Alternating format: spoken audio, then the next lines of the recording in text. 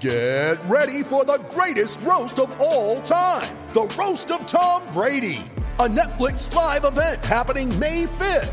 Hosted by Kevin Hart, the 7-time world champion gets his cleats held to the fire by famous friends and frenemies on an unforgettable night where everything is fair game. Tune in on May 5th at 5 p.m. Pacific time for the Roast of Tom Brady, live only on Netflix. You ready? Showtime. On May 3rd, summer starts with The Fall Guy. Let's do it later. Let's drink a spicy margarita. Make some bad decisions. Yes! Audiences are falling in love with the most entertaining film of the year. Fall Guy. Fall Guy? Fall guy. That's what the poster said. See Ryan Gosling and Emily Blunt in the movie critics say exists to make you happy. Trying to make it out? Nope. Because I don't either. It's not what I'm into right now. What are you into? Talking. Yeah. The Fall Guy. Only in theaters May 3rd. Rated PG-13. It's a great football team with a lot of moral fiber and a lot of character, and they showed it. Shout, a Buffalo football podcast, hosted by Matt Perino and Ryan Talbot. No place else you'd rather be than right here, right now. When it's too tough for them, it's just right. Presented by Syracuse.com and NYUp.com. The Bills make me wanna.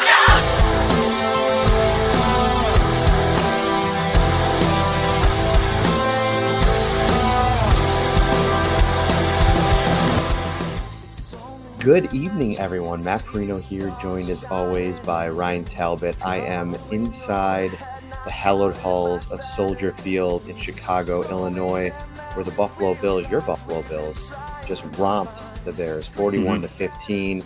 It was the Mitchell Trubisky revenge game that probably couldn't have been scripted any better. I mean, it went about as well as it could go. This is the Shout Buffalo Bills football podcast, brought to you as always by Tops Friendly Markets. I mean, this is the favorite time of the show for a lot of people that watch regularly. So, you know, Tops loves local. Tops is proud to partner with over 200 local growers to supply Tops with their freshest homegrown fruits and vegetables. Produce pick this morning can be on your table tonight. Ryan Talbot, start me off here with your biggest takeaway from today's game. I'm going to start not just with the biggest takeaway, but the biggest winner, in my opinion, today, Matt. And it's not anyone that was on the field. I think it's Brian Daboll. You know, once again, this was someone that you and I thought late into last season was a goner, was a head coach candidate, was going to get a job somewhere, was linked to that Chargers job. He goes into Chicago with second-team players for the most part. Obviously, some starters early in that game. And in the first half, it's touchdown, touchdown, touchdown, touchdown. They finally get off the field, and then it's field goal, just in the first half. Again, with some backups in that game. And you look across the field, and there's Matt Nagy, who looks just overwhelmed in a preseason game. Someone that's on the hottest of hot seats. I just think that we could come back maybe not a year from now, but at the end of this upcoming season and say, you know, who's going to be a really good fit for that head coaching job in Chicago? It's Brian Daboll, and the fans are going to remember that performance that he put up today on that offense side of the ball. Somebody commented, what's up with Perino's weird baritone seductive voice? Yesterday was my birthday, and so we went pretty hard yesterday. We went to the Chicago Cubs game, went out to dinner at Lou Malnati's here in Chicago. So I think just the day of, you know, activity, the voice is a little bit weird. So, you know, hang in there, deal with me.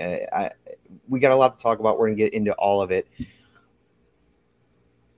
While I have you, though, on the topic, and I want to get into more of Daboll there, because I think that's an excellent first talking point. And I have a little piece from the game today that I want to get to. If you're watching on YouTube, hit that like button. Subscribe as well. We're growing this channel. We still got a couple, you know, they're not technically training camp practices, but I think that we still are able to attend all of practice. So we'll have observations for the next 3 or 4 days before the Packers game. So definitely stay with us. So seductive. That's kind of funny. So that's all. Look over to the comments. It's hard not to laugh.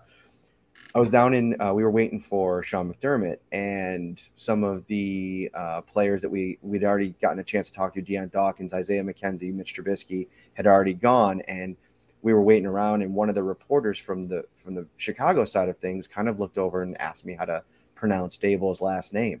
And just there was a sense of awe that I saw in a couple of Bears reporters' eyes in what Mitchell Trubisky came in and did in this game. And Ryan, we're not even talking about Mitchell Trubisky with Stephon Diggs and Cole Beasley and Emmanuel Sanders and in front of Mitch Morse and Darrell Williams, who is a borderline all-pro player. We're talking about, a bunch of backups, guys that, are fringe roster players in like a guy like Jake Kumro, who we agree that we think he's going to make the team, but a guy that, getting into camp, I don't think anybody had him in Sharpie at that point. So I think this performance and this offensive operation that Brian Daboll has built here, you can't say it enough. I mean, it's almost, I don't want to say player proof, because I really think that their due diligence that they do, Sean mentioned it today, Dion mentioned it today, who they go out and decide to bring into the group, I think that's a big part of it. But having that guy at the helm that's able to execute, Sean McDermott said today he wants to give credit to Brian Daboll for having all three teams, first team, second team, third team, ready to play today, and it showed. Yeah, he deserves a ton of credit. And one of the things that I saw throughout the first half of that game, it were two words: coaching matters. And it's the absolute truth. Brian Daboll has this offense where you can plug players in, whether you're talking quarterback like Mitch Trubisky today, whether you're talking slot wide receiver like Isaiah McKenzie instead of a Cole Beasley, you can plug players in. And once they have a knowledge of that offense and once they feel comfortable in it, they generally shine. The offense generally looks pretty solid. So Brian Daboll deserves a ton of credit. And I'm not trying to scare the Bills fan base into thinking that they're going to lose Daboll, but sooner rather than later, it's going to happen just because he is such a brilliant offensive mind. You look across the way at a team like the Bears, a young quarterback in place already in Justin Fields, which could be appealing to him. He just, through all of his experience, Matt, because he's gone through some highs and lows in his career, like any coach, being with the Browns, being with the Patriots, being in KC, obviously Alabama. He's gained all that experience and he's learned from every stop of the way, not just those good places like New England where he won multiple Super Bowls or Alabama, but even those bad stops where maybe he was too run heavy at that time with his game planning. And he's learned and he's built this offense up. He is just a brilliant offensive mind, and this team was just firing on all cylinders today. Somebody brings up a great point in the comments about, how much is Trubisky struggles in year 4 or in 4 years in Chicago, how much of that is on Nagy. And I think, a big chunk of it, I mean, he was billed as this, elite play caller, somebody that can develop a quarterback to come in here and do that kind of thing. And I think that's why it's such a tricky situation when you're trying to pair the young quarterback with the play caller or the head coach. I think, a lot of people say, all right, you get Justin Herbert, you could have gone out and gotten Brian Daboll, but you went out and you got a defensive-minded coach in Brandon Staley. Well, any way that they would have gone would have kind of flown in the face of what happened in Buffalo, where the coach and the GM were in place before they got the quarterback. And I think that, you have to go out and identify in year 1, if you're Sean McDermott and Brandon Beane, all right, we have a problem here. Rick Dennison is a real problem. We need to upgrade at that spot so that when we do land on our quarterback, we can put that guy in the position to make that to make that player and build that player into what we want him to be. Now, in Staley, they have the player in Herbert. So it's about what do they put around him. We'll see what they can do out there in terms of the offensive play caller. And, I think just diving into all these different scenarios and how it works. And, we got a reclamation project kind of in Indianapolis. If Carson Wentz can get back, pairing him with Frank Reich. I feel like there's no perfect blueprint to it. Like, I think that sometimes you'll arrive at success in different ways. But I think what the Bills have done, and what we saw today in the way that Mitchell Trubisky played, and let's get into Trubisky now, is just it shows how good things are in Buffalo right now. But I want to dig into Trubisky a little bit here, because I think it's interesting that it wasn't anything they asked him to do that was extravagant. You know what I mean? They weren't asking him to hit really tough throws down the field in dangerous areas. They asked him to go ahead and hit a bunch of Bills playmakers that are good at getting open, hitting them early, hitting them in stride, and then letting them do a lot of the work. And you saw Isaiah McKenzie today, 7 catches to lead all Bills receivers over 70 yards. We'll get into the muff punt and some other things in a moment. But, he spread it around to 10 different receivers and got everybody involved. And I think because of how good the offense was going, it opened things up for the run game. And that was my first observation after Mitch today. Both Zach Moss and Devin Singletary look ready to go. Yeah, that 1-2 punch at running back looks very promising. After the first preseason game, Matt, we were talking about Devin Singletary and that explosiveness, and he was averaging over 5 yards per carry. Now, mind you, he didn't have as many carries today in this matchup. I think he only had 2, in fact. But 4th down and 1 from the 14-yard line, and the Bears sniff out the play. They pretty much have it dead to rights. And what does Singletary do? He waits until just the right moment and cuts it. And gets past a few defenders and goes 14 yards into the touchdown. That's that explosiveness that I feel like we hadn't seen in the last few years. He's shifty. He can make guys miss, but changing into the extra gear, we hadn't seen that. That's exactly what he did. He's going on the left side of the field, and all of a sudden, boom, he cuts, and he's just upfield, and he gets past those defenders 14 yards into the end zone. Zach Moss, some really good runs, some really patient runs. One that was broken free thanks to a really nice block from Reggie Gilliam, someone else that we can talk about here, who had a nice role today as the fullback, and then even in the second half, more of a running back type role just because they're down so many bodies at that position. But that 1-2 punch looks very promising between Singletary and Moss. Obviously, they're going to ride the hot hand week to week. There's going to be games where they do a few series with one guy, one with the other. So, if you're big into fantasy football, you don't necessarily want to have either of these guys. But if you are just a Bills fan watching these guys run, it's a very encouraging sign to date. Do you get the sense that, I think Devin Singletary has had it going in these first 2 games. So I think it's really easy to sit here and say that Brian Daboll was going with what he said all along. He's been riding the hot hand. Now he only had 2 carries today, but do you get the sense that Devin Singletary in these 2 games has established himself as maybe the 1A at least in this situation? Or do you still think it's going to be, they may come out game to game and it might be Singletary getting the ball first or get Moss? I get the sense right now, and correct me if you think that it's different, I get the sense that there's a little bit of an aura around Singletary, and maybe that he might be the guy that at least gets first crack of it early on in the season. No, I think I do agree with that, just because, again, Moss was being eased back this offseason after a serious injury. He missed some time recently with a hamstring, and mind you, it was a very minor injury with his hamstring. He was back for this game. But you have to kind of keep all that in a vacuum in terms of this offseason leading up to week 1. Singletary's been healthy. He put in a ton of work this offseason, gaining some muscle to his frame, working on that speed and explosiveness, and it's shown to date. He's received nothing but praise from this coaching staff.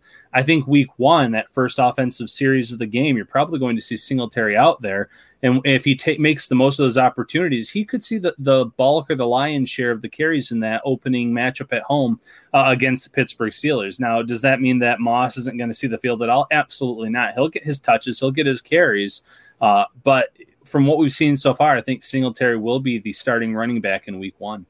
Mm-hmm. Let's get to the both sides of the line. I want to start on the offensive line because I thought there was a lot of interesting things to dive into. First and foremost, somebody asked about Deion Dawkins. I'll give you my impressions of that. We'll talk about him. I want to talk about Spencer Brown. But before we get to any of that, I thought that in the third quarter, the Bills have an interesting conundrum kind of on the bubbling up a little bit on their hands in terms of what they have on the roster as you get into the real deep depth part of it. Because I thought that it was a bit unfair today to Jake Fromm that by the time he got in there in the third quarter, the offensive line that was in front of him was just terrible. And, Bobby, how much more can you say about Bobby Hart at this point? He's not a very good football player, but it's getting to the point where it's like, who are you going to put back there with him? Even when Davis Webb came in the game, he had that one moment where he got hurt. It looked like he maybe went in the locker room for a moment, came back out. We didn't get an update on that. Jordan Devey has been really bad in camp, and he had one play today where he almost got Jake Fromm killed. And, we saw how dangerous of a situation it could be on the other side of the ball. Andre Smith coming free on a blitz and protection breaking down, and Justin Fields just absolutely eating one. We were talking about it on press row here in the press box about how we thought it was probably a clean hit. He did kind of lead with the helmet, and that was the first thing that hit. But I don't know, man. It was really close. But I think this is a real problem at the depth spot. And now with Spencer Brown dinged up, Tommy Doyle dinged up, you may have to bring in more offensive linemen. I don't know if it's bringing guys back that you already had on the roster. We already talked plenty about Kalen Benenoch. I don't know if that's the answer, but you might have to go out there and scour through and bring a couple bodies in because numbers are going to be low here.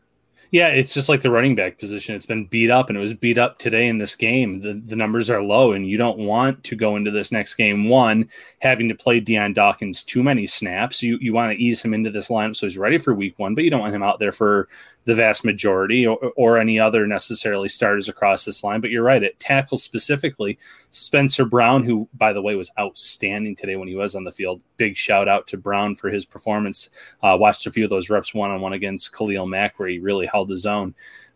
He exited the game. You mentioned Doyle. You really don't want to have Bobby Hart out there. So what do you do? So yeah, there's going to be some workouts. There's probably going to be some signings. I know the Bills obviously have to make some cuts this week as well, but they're going to have to figure some things out here quickly. So that way in this last preseason game coming up against the Packers, they have some options to play out there. To also give those quarterbacks a chance to show what they can do, to really evaluate them. Now, I think you and I both agree the Bills are probably riding with two quarterbacks on this 53-man roster. But it also, as you pointed out, really wasn't fair today to Jake Fromm or Davis Webb with that line in front of them to get an evaluation. Webb made two brilliant throws back-to-back plays near the sidelines, but neither quarterback had an ideal line in front of him. You had some bad snaps. You had some bad protection. Not what you want to see, especially in a game where the Bills were cruising to victory. Mm-hmm. Harold asks, when are final cuts? And they are August 31st. It's a Tuesday. Which is a little bit strange. Traditionally, that it's on a Saturday, so we'll take care of that in a bit. Spencer Brown was really good today, and my wording probably had to be a little bit better when I asked Dion Dawkins about him in the press conference afterwards, because I said, he was really holding his own out there, going up against a guy like Khalil Mack, who is an All-Pro in this league, and he kind of stopped me, and he was like, "Listen, I get what you're saying, but I wouldn't call it hold your own." I mean, Spencer. Whether it's Khalil Mack or whoever, he's just out there doing whatever Bobby Johnson is teaching him, and it's showing. This is a direct quote now. It's showing week in and week out. He's been bouncing back from left and right tackle, and I'm proud of him. He has no fear, and the kid is literally like a skyscraper, and he punches everybody, and he just plays ball to the fullest. He finishes, and he's got the swagger, and I love the kid. He's been doing his thing, and I would put it more on his craft, which is helping him succeed, and that's all you need to do in this league. Big salutes to Spencer Brown. So, I mean, that's high praise from Dion Dawkins, who played the first two series today. I thought that he was really strong. I think that a lot of the success that Mitch Trubisky was able to have early on was kind of, in part because of getting Dion Dawkins back. We saw how much more comfortable Spencer Brown, blast from the past, how comfortable Spencer Brown looked at right tackle. You saw Ryan Bates, who I thought did a really good job stepping in for Mitch Morse, who got the day off. And then at guard, I think we're continuing to see Cody Ford play pretty well. John Feliciano there at left guard. So I thought that first team offensive line really set things up for them to be successful today. Yeah, the offensive line was great. Gave Trubisky all the time that he needed to make those throws. Trubisky, to his credit, was pretty much on the money. I want to go back and look at a few of those early throws to Kumaro. I thought maybe the first two passes to Kumaro were behind him. Kumaro had a clear drop on the next one that was thrown to him later in the game. And then obviously there was that Knox drop. But the offensive line did a great job of protecting Trubisky. And going specifically back to Spencer Brown, yeah, Bobby Johnson deserves a ton of the credit. Some of those veterans also deserve some credit. But Matt, the next topic we're going to talk about, the other side of the line, the defensive line, going up against some of those defensive ends, especially those young ones that really shine today, that's probably helping out Spencer Brown a great deal as well. Without a doubt. And what we saw today, I think, you go to the stat sheet and bring it up here. The Bears rushed 17 times for 86 yards. 46 of those, so more than half of those yards came on 4 rushes, scrambles kind of, but for Justin Fields. And so you're talking about a defensive line that's not only putting pressure on the quarterback, and we'll get into the 2 rookies, we'll get into A.J. Epinez's big day, we'll get into Harrison Phillips, how well he was playing before he was hurt, and I thought Ed Oliver was really good. Fun little note on Ed Oliver in case anybody didn't notice. But I thought that it was twofold. They're pressuring the quarterback, which is what they spent so much time, trying to improve there this offseason, but they also want to be better against the run. And they were doing that consistently in both areas of the game. So that's really important. On Ed Oliver, did you notice that they had him a couple times rush as a defensive end? And I think that's very interesting because, I think that one of the big pieces of this year for this defensive line is how can they throw. I think I can't remember who tweeted it. It might have been you about just like the waves, or no, I think it was Marcel. Waves and waves and waves that they're trying to throw at you, and the waves are coming at you in different sizes and shapes. And there might be one play where you're dealing with Ed Oliver on the edge, and you have to deal with that quickness and athleticism on the inside of a Greg Rousseau or an AJ Epinesa. I think the options for McDermott and Frazier are limitless. And today it was just about execution. And I thought that Andy Dalton got beat up today, and he was running for his life at times, and they looked really, really strong. And by the way, Jerry Hughes, Mario Addison, Star Lotulelei haven't taken a snap this preseason yet. Yeah, defensive line was outstanding. And I like what you said there, especially about Oliver playing at defensive end today, because we've talked for the past few weeks, FAO, Bada, and Boogie, both having the versatility to play outside, but also inside. Well, Ed Oliver has the versatility to play inside most of the time, but also outside. Epinesa, he's trimmed down. I still think he could play from the inside a little bit. Greg Rousseau could do it as well. So they can throw some really exotic looks, confusing looks at opposing offensive lines, and I think they can really, really utilize that. And all three of those young guys, they really shine today. First series of the game, you saw Rousseau get pressure, and that led to the Dalton rolling to Epinesa's side, and that led to a throwaway on a third down play. Obviously, Rousseau gets a sack later in the game. Epinesa gets a turnover on downs. He was responsible for just bulldozing the Bears' starting left tackle and getting to Dalton and forcing an incomplete pass. And then obviously, you could make an argument that the best one today was Boogie Basham. He had a few sacks, he had some pressures, he had some run stops, and he had a blocked extra point. So all three of those young defensive ends really filled the stat sheet today, Matt. Boogie Basham, like most of his work came against the second and third team. So put it in perspective. Mm-hmm. We always need to do that. And as the sun kind of peaks down here, as the sun is setting here in Chicago, you might see me squinting a little bit. But Boogie Basham was all over the place. I mean, they were moving him around. He was causing problems. And even when he wasn't getting significant penetration, I thought he was in the right place at the right time, and he reacted when the play came to him. He led the Bills with 5 tackles, had the sack, had 2 hits on the quarterback, 2 tackles for a loss. That's the kind of thing that you want to see from him. Now, I still think they're going to be in a situation once they get Addison and Hughes back on the field. And I joked with Sean after the game in the press conference. I'm like, listen, Stephon Diggs, Josh Allen, Jerry Hughes sitting on the sideline, Tre'Davious White, probably having a lot of fun watching this because of how good this team has looked without any of them. Is there a buzz about them? Like, what's the energy? And he's like, yeah, they need to get back out on the field. So I think he's ready to see what this thing looks like with the starters back out there. But to see a guy like Boogie Basham, I wonder where he fits in. Like, I think he makes the roster, but I think he's also going to probably be inactive, especially at the start, a lot like AJ Epinesa was, because I just think there's too many mouths to feed on this defensive line now. No, I agree with that. I think on a week-to-week basis that they carry both. Obviously, they're going to keep Boogie, but if they keep Boogie and FAO Bada, I could see those two kind of rotating between who's inactive, who's not, and maybe even with Daryl Johnson being just as far down the depth chart, so to speak, at defensive end, he could be the one that's active most weeks just because of what he brings to the special teams unit alone. So you're right. As good as Boogie Basham was today, as good as, he's flashing here a little bit more, there's going to be an odd man out from week to week. And some weeks it might be Basham early on in his tenure. But just like any other NFL team, there's going to be injuries throughout the year. And then it's going to be up to these young players to step up and make the most of those opportunities. But what we've seen specifically from Rousseau and Epinesa, really promising, Matt, because there's 2 veterans starting at defensive end in Jerry Hughes and Mario Addison, who are both over 30 years old, both entering the final year of their respective contracts, and both players that the Bills probably want to keep fresh, so have them see fewer reps on a week-to-week basis. So if these 2 young guys can keep stepping up and showing what they can do, the Bills are going to have a nice problem on their hands in terms of getting each of those players out there for their respective amount of reps. Spend more time enjoying everything that summer has to offer and less time worrying about getting to the store with Tops Pickup and Delivery.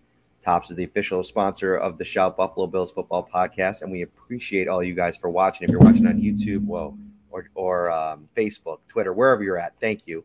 But if you're on YouTube, hit that like button. Definitely hit that subscribe button as well.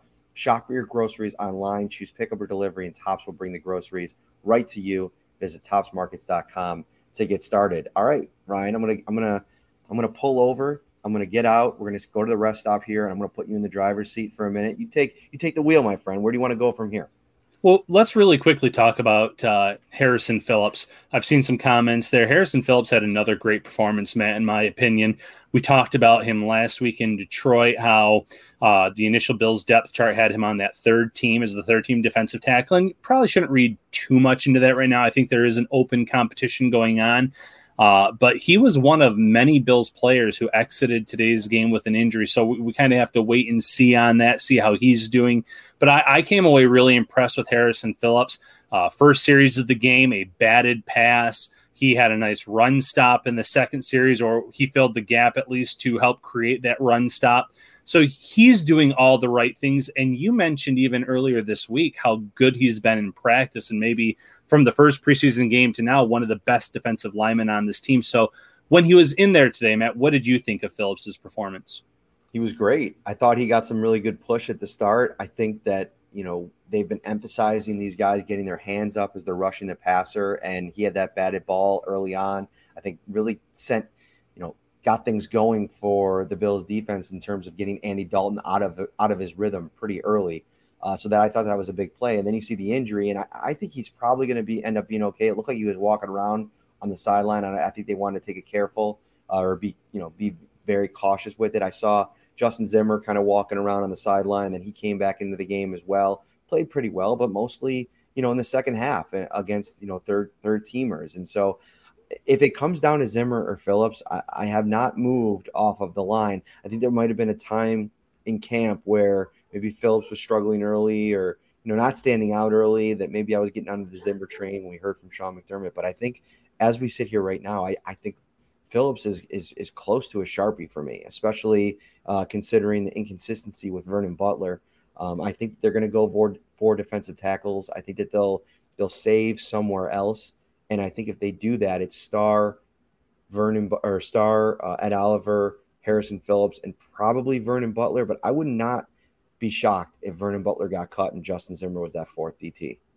Yeah, that's interesting debate to have and to see which route they go. Now, the only, the one scenario I could see is maybe them trying to get Justin Zimmer onto their practice squad. And I know last year, at least one other NFL team tried to sign him at one point in the season, hence why he was promoted to the main roster. But we've talked about this, Matt. The Bills are one of the few teams in the NFL that really utilizes undersized linemen. And that's what Zimmer is, Zimmer and Ed Oliver, for instance. So maybe they feel like, okay, at the end of the day, Zimmer's someone that, there's some tape of him out there making some good plays, and he's one of the glue guys, like Sean McDermott says. But of those names that you mentioned, he's probably the one that you could possibly get onto that practice squad, especially early on in the season. So I could see that scenario developing just as you played it out. I want to kind of shift gears here, though, Matt, because last week after the Detroit game, we were talking about the young defensive backs on this team, and not so much at safety, but at cornerback, and how maybe some of them weren't impressing. I thought we saw some really solid play, not just at safety again today, but also at cornerback. So both positions, some of these young rookies, Wild Goose, Damar Hamlin, I thought they both stood up and had really good games.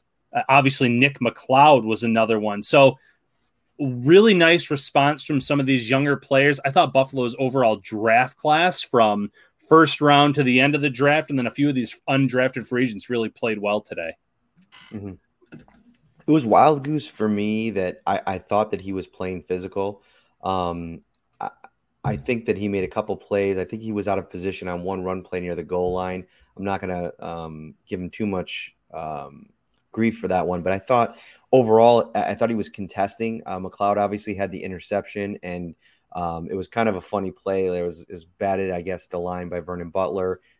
The ball landed in the middle of three Bills players. So, you got to give him credit. He made the play, but, I just have seen him beat too much in practice. And I think that that's probably something that's stood out to the coaching staff. And I don't think they're going anywhere yet. I think we still got 2 weeks before we see some of these guys go. And depending on what happens in the next couple of days in terms of what kind of the severity of some of these injuries. I mean, you talk about 6 guys that went out today. Marquez Stevenson now, ankle and foot. Obviously, I think I read that the MRI came back negative, which is really good news.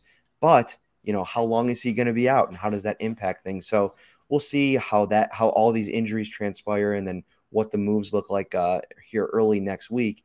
But I think in terms of, what you're dealing with in that secondary, I thought Damar Hamlin played really well today. And I think him getting the chance to come out here and start and be out there at the beginning of the game, I thought on plays when they spread out and he was forced to cover a cornerback one-on-one. Now he was really good. He was very in the moment when Tyler Minikevich popped that ball out. He was right there. He jumped on it. Those kinds of things add up. But at the same time, and again, this is tough because I'd like to ask maybe Sean about this tomorrow on the Siran Neal play. And that's who we're going to get to next because I want to get into that play because I got it. I lost a little time in writing today because I got into it on social media about that play, but we'll get into that in a second. I thought that, Hamlin should have been in position to help Siran Neal on that play. There was no help on the backside and it was one-on-one. And I think that's why I kind of was a bit critical of Siran Neal. But I think overall, Damar Hamlin getting these reps with, keeping Micah and Jordan on the sidelines, these are valuable reps that, a guy like Dane Jackson didn't get last year as a rookie because there's no preseason. And so now I think Damar Hamlin set up to take that 4th safety role. I think they probably think they can get Josh Thomas on their practice squad. I feel like those fringe safeties, they're not changing teams too much, especially for a guy like if the team wants to keep you on the practice squad. But let's transition because I want to get into the Siran Neal stuff. This was my tweet. Let me read it out and we'll go over it because if there's anybody watching that took issue with it, I'd like to explain it a little bit. All right, here we go. Bring it up here. Siran Neal with a bad beat there on an island against Rodney Adams, 73-yard touchdown. Receiver got some separation. Neal can't recover. He allows a catch and then has the missed tackle, allowing the touchdown. Not sure he's an answer at backup outside cornerback, which I stand by. I still think that, I think in a pinch, he can play there. And I think that they want to get a bigger look at him in the preseason because if they do go in with just Dane Jackson, Tre'Davious White, and Levi Wallace, they're going to need another answer if they get into a game and they suffer 2 injuries. But I want to get into the play itself. If you go back and watch the replay, I was wrong in the tweet in that, he didn't recover. He did recover, actually. I thought he got beat at the line of scrimmage. I thought there was some quickness. There was a juke move, and Adams got some separation immediately. Neal closed the distance really quickly, and he got back. He ran stride for stride with him down the field. But because he got beat at the line of scrimmage, he was forced to not be able to turn his head at the last moment to try to make a play on the ball, or at least get a better idea of where the ball is. He ends up diving for the ball, and in that moment, as he's coming down, Adams makes the great catch. Give credit to the receiver. He's not able to tackle him. He runs for a touchdown. And I think in that situation, you got to find a way and put yourself in a position to make a play on the ball. And he did not do that. And that's where I took issue. Now, I had people tweeting him here, Ryan, saying it was great coverage. You give up a 73-yard touchdown, it's not great coverage. There were elements of it where I thought were impressive. I thought that Siran Neal getting beat initially and getting back in the play and putting himself in a position to at least have a chance at that play, great. But it was not great coverage. Let's not be silly. Let's put the homer takes to the side. That was not great coverage. No, and I saw you kind of some fans getting into that, and you nailed it. He was beat off the line. He was beat initially, and I'm sure that's what Dalton saw as well before he unleashed that. To his credit, like you mentioned, though, he made up the ground. He got there, but because he had to make up that ground, he was not able to turn his head around and know where the ball was and if it was coming in. He did reach his hand out to try to break up that pass, but because he didn't turn his head around, it was just kind of mistimed. It wasn't in the right spot at the right time, so there was enough room for that ball to go through. And like you said, the tackle was then missed, and then it was a long touchdown.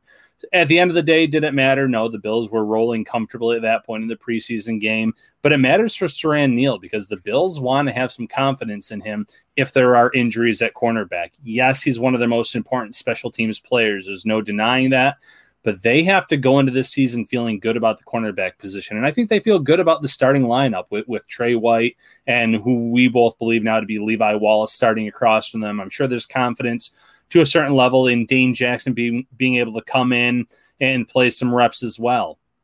But if there's an injury, especially if there was ever an injury to Trey White, and then you have to maybe rotate Siran Neal in from time to time, give Levi Wallace or give Dane Jackson a little bit of a rest here and there.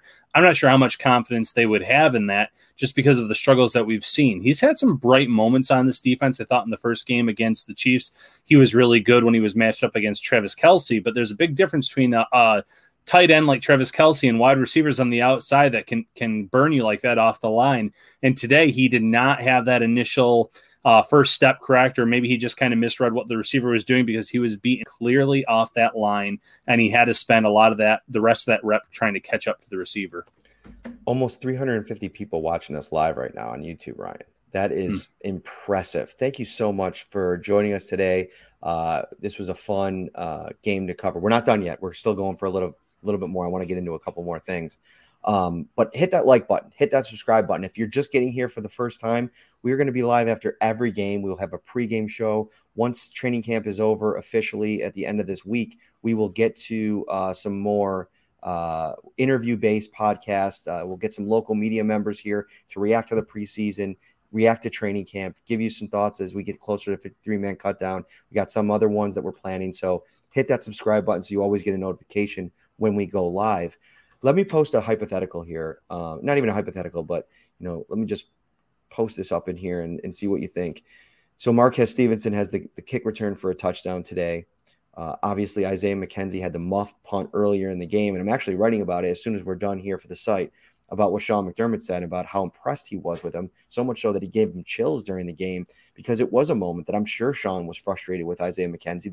The first punt of the game, he muffed the punt. He obviously is able to recover it, but that's a tough moment. What does he do? He recovers. He gets himself together, and he comes out there and he makes a ton of catches, leads the team in receiving, impacts the game in another way, and then comes back later in the game and has another good punt return. But I want to talk about Stevenson because he has this unbelievable punt return for a touchdown, 79 yards. I mean, flashes everything, the high-end stuff that people talked about him during the draft process. And that's now 2 weeks in a row that he has made big-time plays. That fourth quarter catch last week was a big-time play. I think, barring any setbacks with health, he's inserted himself firmly into the conversation to the point where I don't think you could sneak a guy like this on your practice squad. I think teams are going to be poking around if you cut him. If they keep him, what does that mean? 7 receivers or cutting a guy like Jake Kumerow? Because I think already Isaiah Hodgins, depending on what's going on with that knee, he's in a tough spot. I don't think he's making this roster healthy or not. So does Jake Kumerow, does he become the odd man out if you keep Stevenson, or is he too good? You got to keep 7 receivers. I'm going to go with the latter in that hypothetical. I'm going to say they're going to have to keep 7 wide receivers and figure out, where that cut's going to come from elsewhere. Now, obviously, the X-ray did come back negative on Stevenson, but we still need to see the severity of the injuries. They're going to keep him out for some time. What does that mean for his roster odds? But you're right. 2 weeks in a row, he's made a big play in the preseason. The catch, the 42-yard catch in the first game against the Lions, was obviously a crucial play. It was 4th down and 10 with the game on the line. And then the punt return today was unbelievable as well, with him showing that extra gear, which is what the Bills liked about him when they drafted him. Now, mind you, when he fielded that punt, there was no one around him for a solid 10 yards. So he didn't have to beat that initial guy. He was able to kind of use that open field to his advantage, but that's what good punt returners do. I think he's put himself in the conversation. He's put himself in the mix to say, listen, if you try to sneak me out of the practice squad, there's some film of me out there now as a wide receiver first and foremost, but also as a return man, where there's a lot of teams looking for speed in today's NFL, and that's what I provide. So it's going to be up to the Bills to handle these tough decisions. Could some injuries impact this? Yeah, we're starting to see other positions, so maybe It allows them to get some guys on or cut some veterans initially and give them the handshake deals like they did last year with Andre Roberts and Dean Marlowe and say, listen, you know, we're going to cut you initially, but we're bringing you back on our roster the next day when we move so-and-so to the IR and we put someone on this list and that. But again, we've talked about this, Matt. Brandon Beane gets the big bucks for a reason. I wouldn't want to be in his shoes on cutdown day because there's so many tough decisions to make.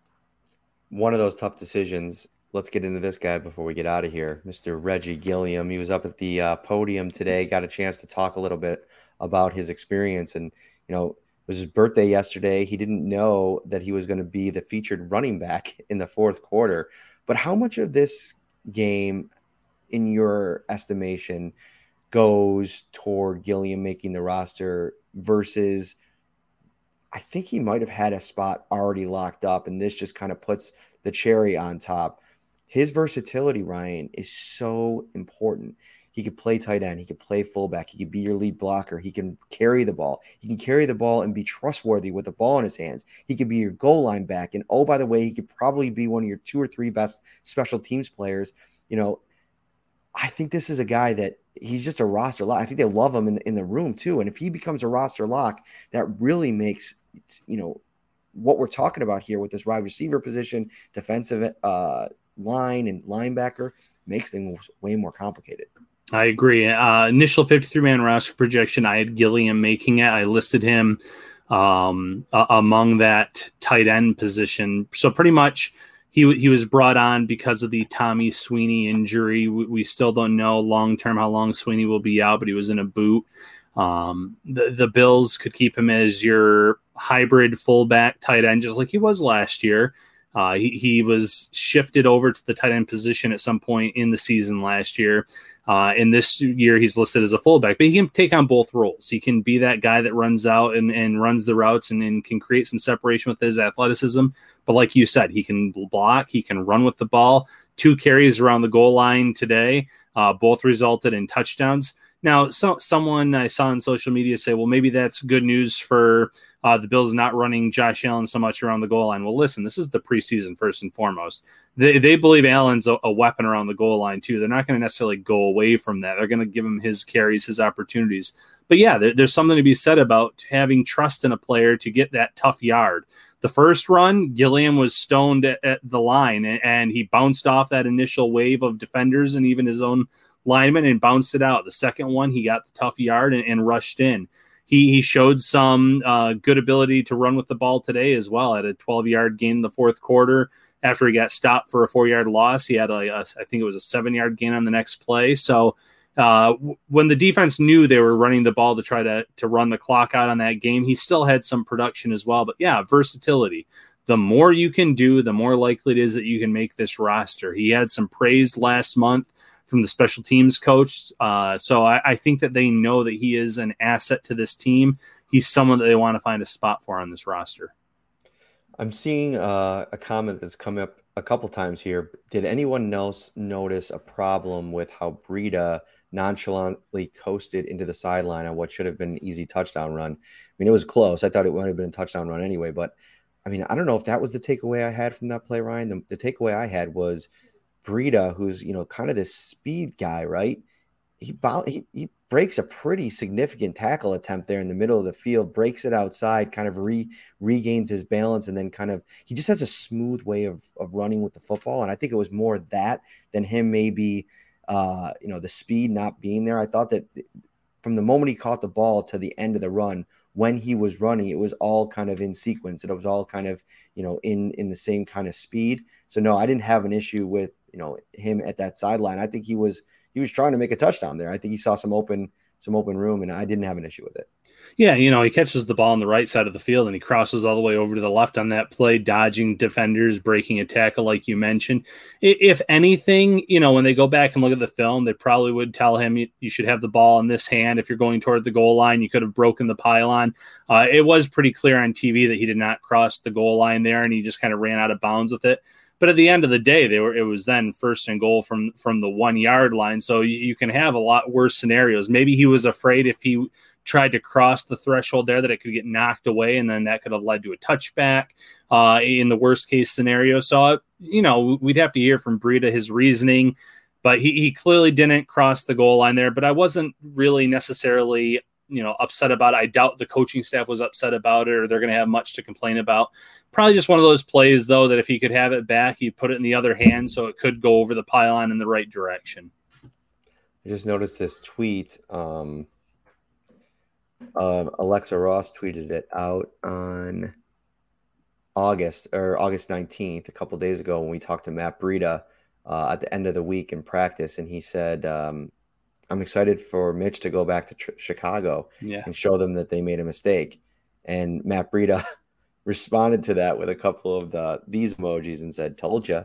And I think that one of the cooler things to come out of today, as we close up this show, our second post-game show, Shout Edition preseason game of the season, is they have a really, people all the time ask me about the Bills, when I'm talking to people outside the market or not even in NFL circles, how are the Bills going to be? Are they going to be able to kind of keep the momentum going? They're going to be as good as they were last year. And what I think has been the most impressive about this is they continually find a way to bring in guys that fit the mold in the room.